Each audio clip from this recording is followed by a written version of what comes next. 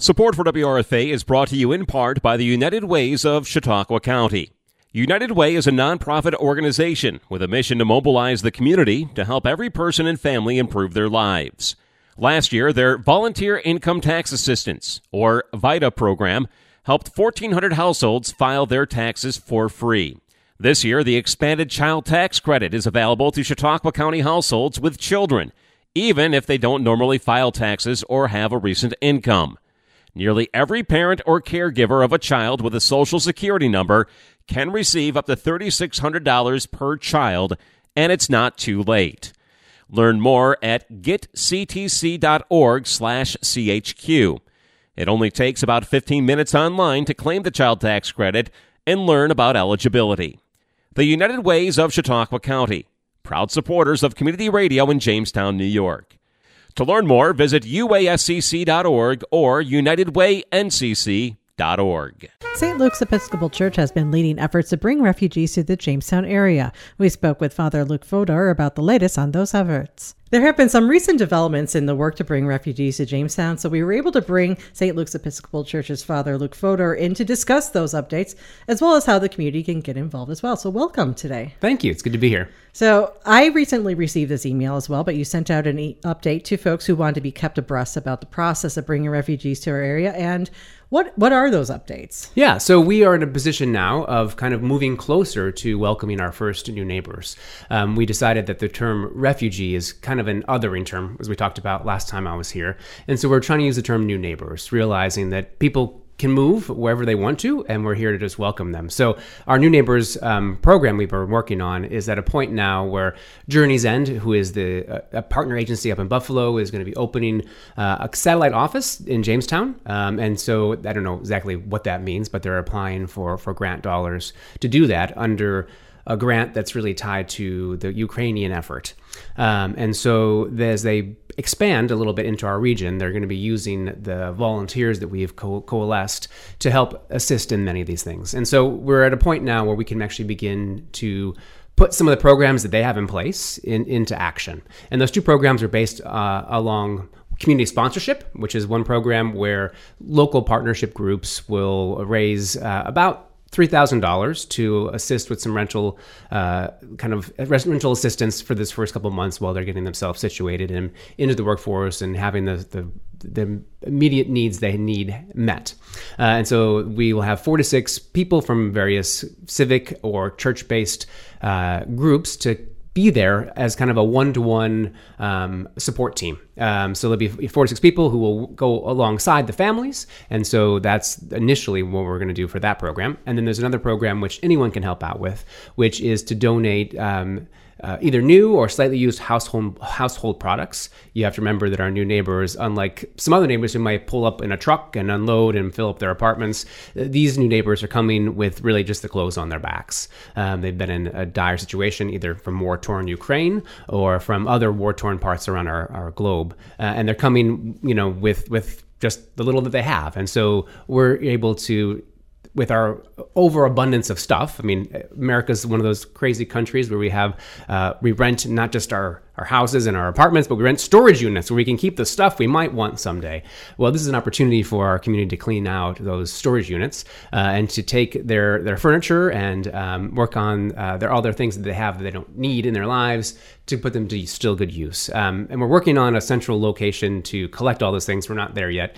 So for the time being, we're looking for those community sponsor groups who are going to help partner with to take on families to kind of collect some of those resources. And so we'll give more details on that as we can. We're having a training this Saturday at 10 o'clock, or starting at 9:30 at St. Luke's, from 9:30 to 1 o'clock, that will help people who are interested in working one-to-one or face-to-face, I should say, with these new neighbors to come to that. So Journey's End requires that anyone who wants to work with refugees needs to be trained, so they have the cultural competency and the sensitivity to where they're coming from, as well as the real world practical pieces, and they understand how their system works. So that'll happen from this Saturday, and if folks can't make it, there'll be other trainings we'll have in the future. So this is just kind of an initial offering. Anyone's welcome to come, and if you want to come, you can just show up. It's helpful to know if you are coming, so you can shoot an email to St. Luke's at stlukes Episcopalchurch.org, and that will help us know who's coming, just so we have a sense of how many chairs to put out. But it'll be an opportunity to get familiar with some of the staff of Journey's End, as well as to kind of get a little bit of understanding of what the work will pertain and how you can play a role in it. But there are plenty of opportunities in the future. We have set up a fund, a non-endowment operating fund at the Community Foundation. So anyone can write a check to New Neighbors or to the CRCF with New Neighbors in the memo line, and then the money will be gathered there. That will assist with kind of the real world practicalities that some of our new neighbors will struggle with as they make it through. Sometimes that's co-pays at the doctor initially, or some sort of other kind of discretionary spending that they might need as they find their footing in our community. Mm-hmm. And for those who are listening, the Saturday we're referring to is Saturday, September 10th. As this program also will air on Sunday, September 11th. But as you mentioned, there will be other training opportunities. So, thanks, Julia, for that. So yeah, that's what I'm here for too. So with working with Journey's End, it sounds like, and I know one question that people will ask is, do we have families who are ready, or individuals who are ready to come to Jamestown, or, do we have any sense of timeline for how far out that may be? It's really difficult to be in the work of refugee resettlement. You have a very little idea of who you're getting. So the way it works is there are bigger overarching global agencies that assist in refugee resettlement, and they get their list. In this case, Church World Service is who is the sponsoring agency of Journey's End. And so Church World Service has their kind of list of people that they have been given access to from the governments as they negotiate this stuff out. Sometimes people end up in Canada, sometimes people end up in other European countries, but all of it kind of works through Church World Service. And so Church World Service will give Journey's End kind of 2 weeks notice as who they might be getting. And they'll get just names appear in their kind of roster. And then sometimes they don't end up showing up after all because of kind of complications with visa realities or other legalities. But by and large, everyone that comes has been vetted and has been approved by the U.S. government to be here. And so the answer to the question is a long one, because we don't really know how long it will take. So Journey's End, it's like anything with the government. Hurry up, and then wait. And that's kind of the reality that we find ourselves in. So Journey's End doesn't get a steady flow of new neighbors throughout the year. It tends to be kind of, we promise a number, and then all of a sudden we realize, we're drastically short. Let's hurry it up. So September tends to be a very, very frantic month, because October 1 starts a new fiscal year in the government. So odds are that Journey's End will have, and it's hard to even get a hold of them right now in any kind of substantial sort of way, because they're just bailing water out desperately trying to find resources. But the things that I'm hearing from them is that a couple weeks, could be a couple months, but sometime this fall, the likelihood is we'll have a family or two in the Jamestown region who will be here. And as we tell this story, I keep hearing people reaching out to me, various landlords, that said, "Hey, I just bought this new house. I think it'd be perfect. Here's what the rent would be. Would that work for you guys?" And so there's just excitement, I think, around welcoming new neighbors who are here to really work to improve our community. And of course, there's also people who wonder, is this the time? We've seen people asking questions around a number of things, including the homelessness problem we've been facing. Can we be bringing new people into our community when we have homelessness? And I think that these two problems are not the same, and it's real easy to conflate them. The situation that many of the folks who have been down under the railroad tracks are facing is different. They have access to all the same public assistance and programs that they're largely refusing, primarily because of mental health and also some chaotic drug usage, and also the way the community programs are set up. There's a number of housing programs that are set up in a way that says if you use, we kick you out. And so people have to choose, do they want to keep using, or do they want to be housed safely? And of course, some of our housing stock in Jamestown is so deplorable, it's safer just to stay in a tent out under the viaduct. And that's scary. Our hope is that as we engage more people in this important work of housing people, that the awareness will grow and will create more collective will. I don't see this as competing for scarce resources. I see it as inviting more people into seeing the problem, so that when we have many more eyes and many more hearts involved, we'll come up with a creative solution to really change the game around our housing stock, because it's a community problem. And until the community gets engaged with it, we're not going to solve it. And we sometimes think that if we just let the nonprofits do the work, then we don't personally have to be engaged. And so I'm hoping that as more and more people get personally engaged at a volunteer level with this new families that are coming in from around the globe, that they will see just how terrible things are, and that we can make a real shift. So it's not a competing, or it's not us versus this. It's really just, how do we all come together to make this change? Mm-hmm. And given that St. Luke's is leading this process and took it over when the first meetings were happened, I think in December of 2021, I think we'd be remiss if we didn't talk about the theological reasons why it is appropriate for your organization to be leading this process, and also I imagine that many people who are Christian are familiar with some of the texts about how this fits into the mission. But could you explain more about how does serving new neighbors, bringing new neighbors and refugees in, serve the mission of St. Luke's? Certainly. All of the faith traditions, it doesn't matter if you're a Buddhist, a Sikh, a Muslim, or a Jew, or anything. All of these scriptures speak about hospitality as the real hallmark for what they're called to in their faith tradition.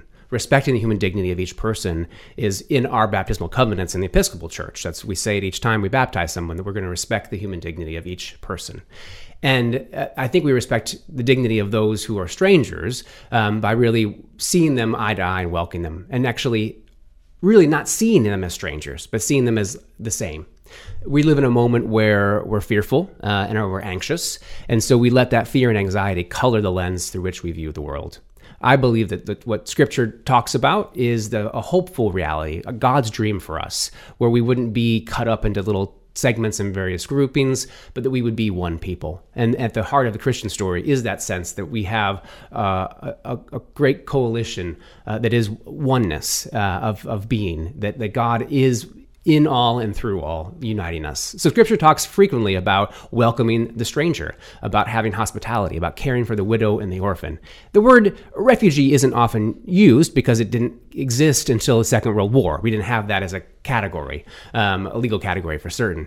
But there's this idea that you would be there as a refuge. Churches traditionally paint their doors red, so they would be there as a sanctuary. So if people had created some crime and thought they weren't going to have a fair justice, a fair hearing in the law, they could go and retreat to a church as a refuge. And so that's kind of where the notion of refugee came from, is from this sense of the church's hospitality and the way that the church could welcome and protect people who were perhaps not going to be cared for in a way. And so for me, Scripture is all about welcoming the stranger. And in fact, I would say seeing no stranger. And that's the space that it fits with our mission, that we realize that we are a church that doesn't really, that the walls can't contain us, and that we don't really have a list of who's a member and who's not a member. In the way that St. Luke's functions, we see everybody as a member of the church because they are humans, and we all have this role to play in making this community better and stronger together. That's something I definitely wanted to hear, because the feeling is that, like you say, that the whole oneness in this community, we are all community, and that we should all treat each other as we want to be treated ourselves, if we want to get very basic to it. So is there anything else on this topic that you would like to update us on, or that you can direct people to in terms of website or anything? There's a ongoing film series, the Western New York Film Festival, that Journey's End is doing, that anyone can sign up and watch, which is you just go to, I think it's Western New York Refugee Film Fest. You'll go there, you can find that. There's, I think, 3 more movies left for the season, and you can watch them for free on Zoom. When they screen them, their license is that they have to screen them once and everyone watch them at the same time. So you can't just stream them when you want to, but only at a certain time. So I would invite people to watch that and see some of these real human stories. We'll probably do a screening or two at St. Jude's for one of the movies in the fall, just so people can gather and have a conversation. We did screen one on World Refugee Day back in July? I can't remember what month it was, but and that was a great gathering. So we hope people will continue to do the work around learning that there is nothing to be afraid of, but in fact, only opportunities to be gained. So people can write checks in to see CRCF if they want to support. And we will soon have a call for donated items with a central location place once we figure out where that is. I'm trying to figure out the best location that we can have it there for a while. Great. So, yeah, thank you, Julia. All right. Thank you. And thank you, Father Lou, for being in here with us today.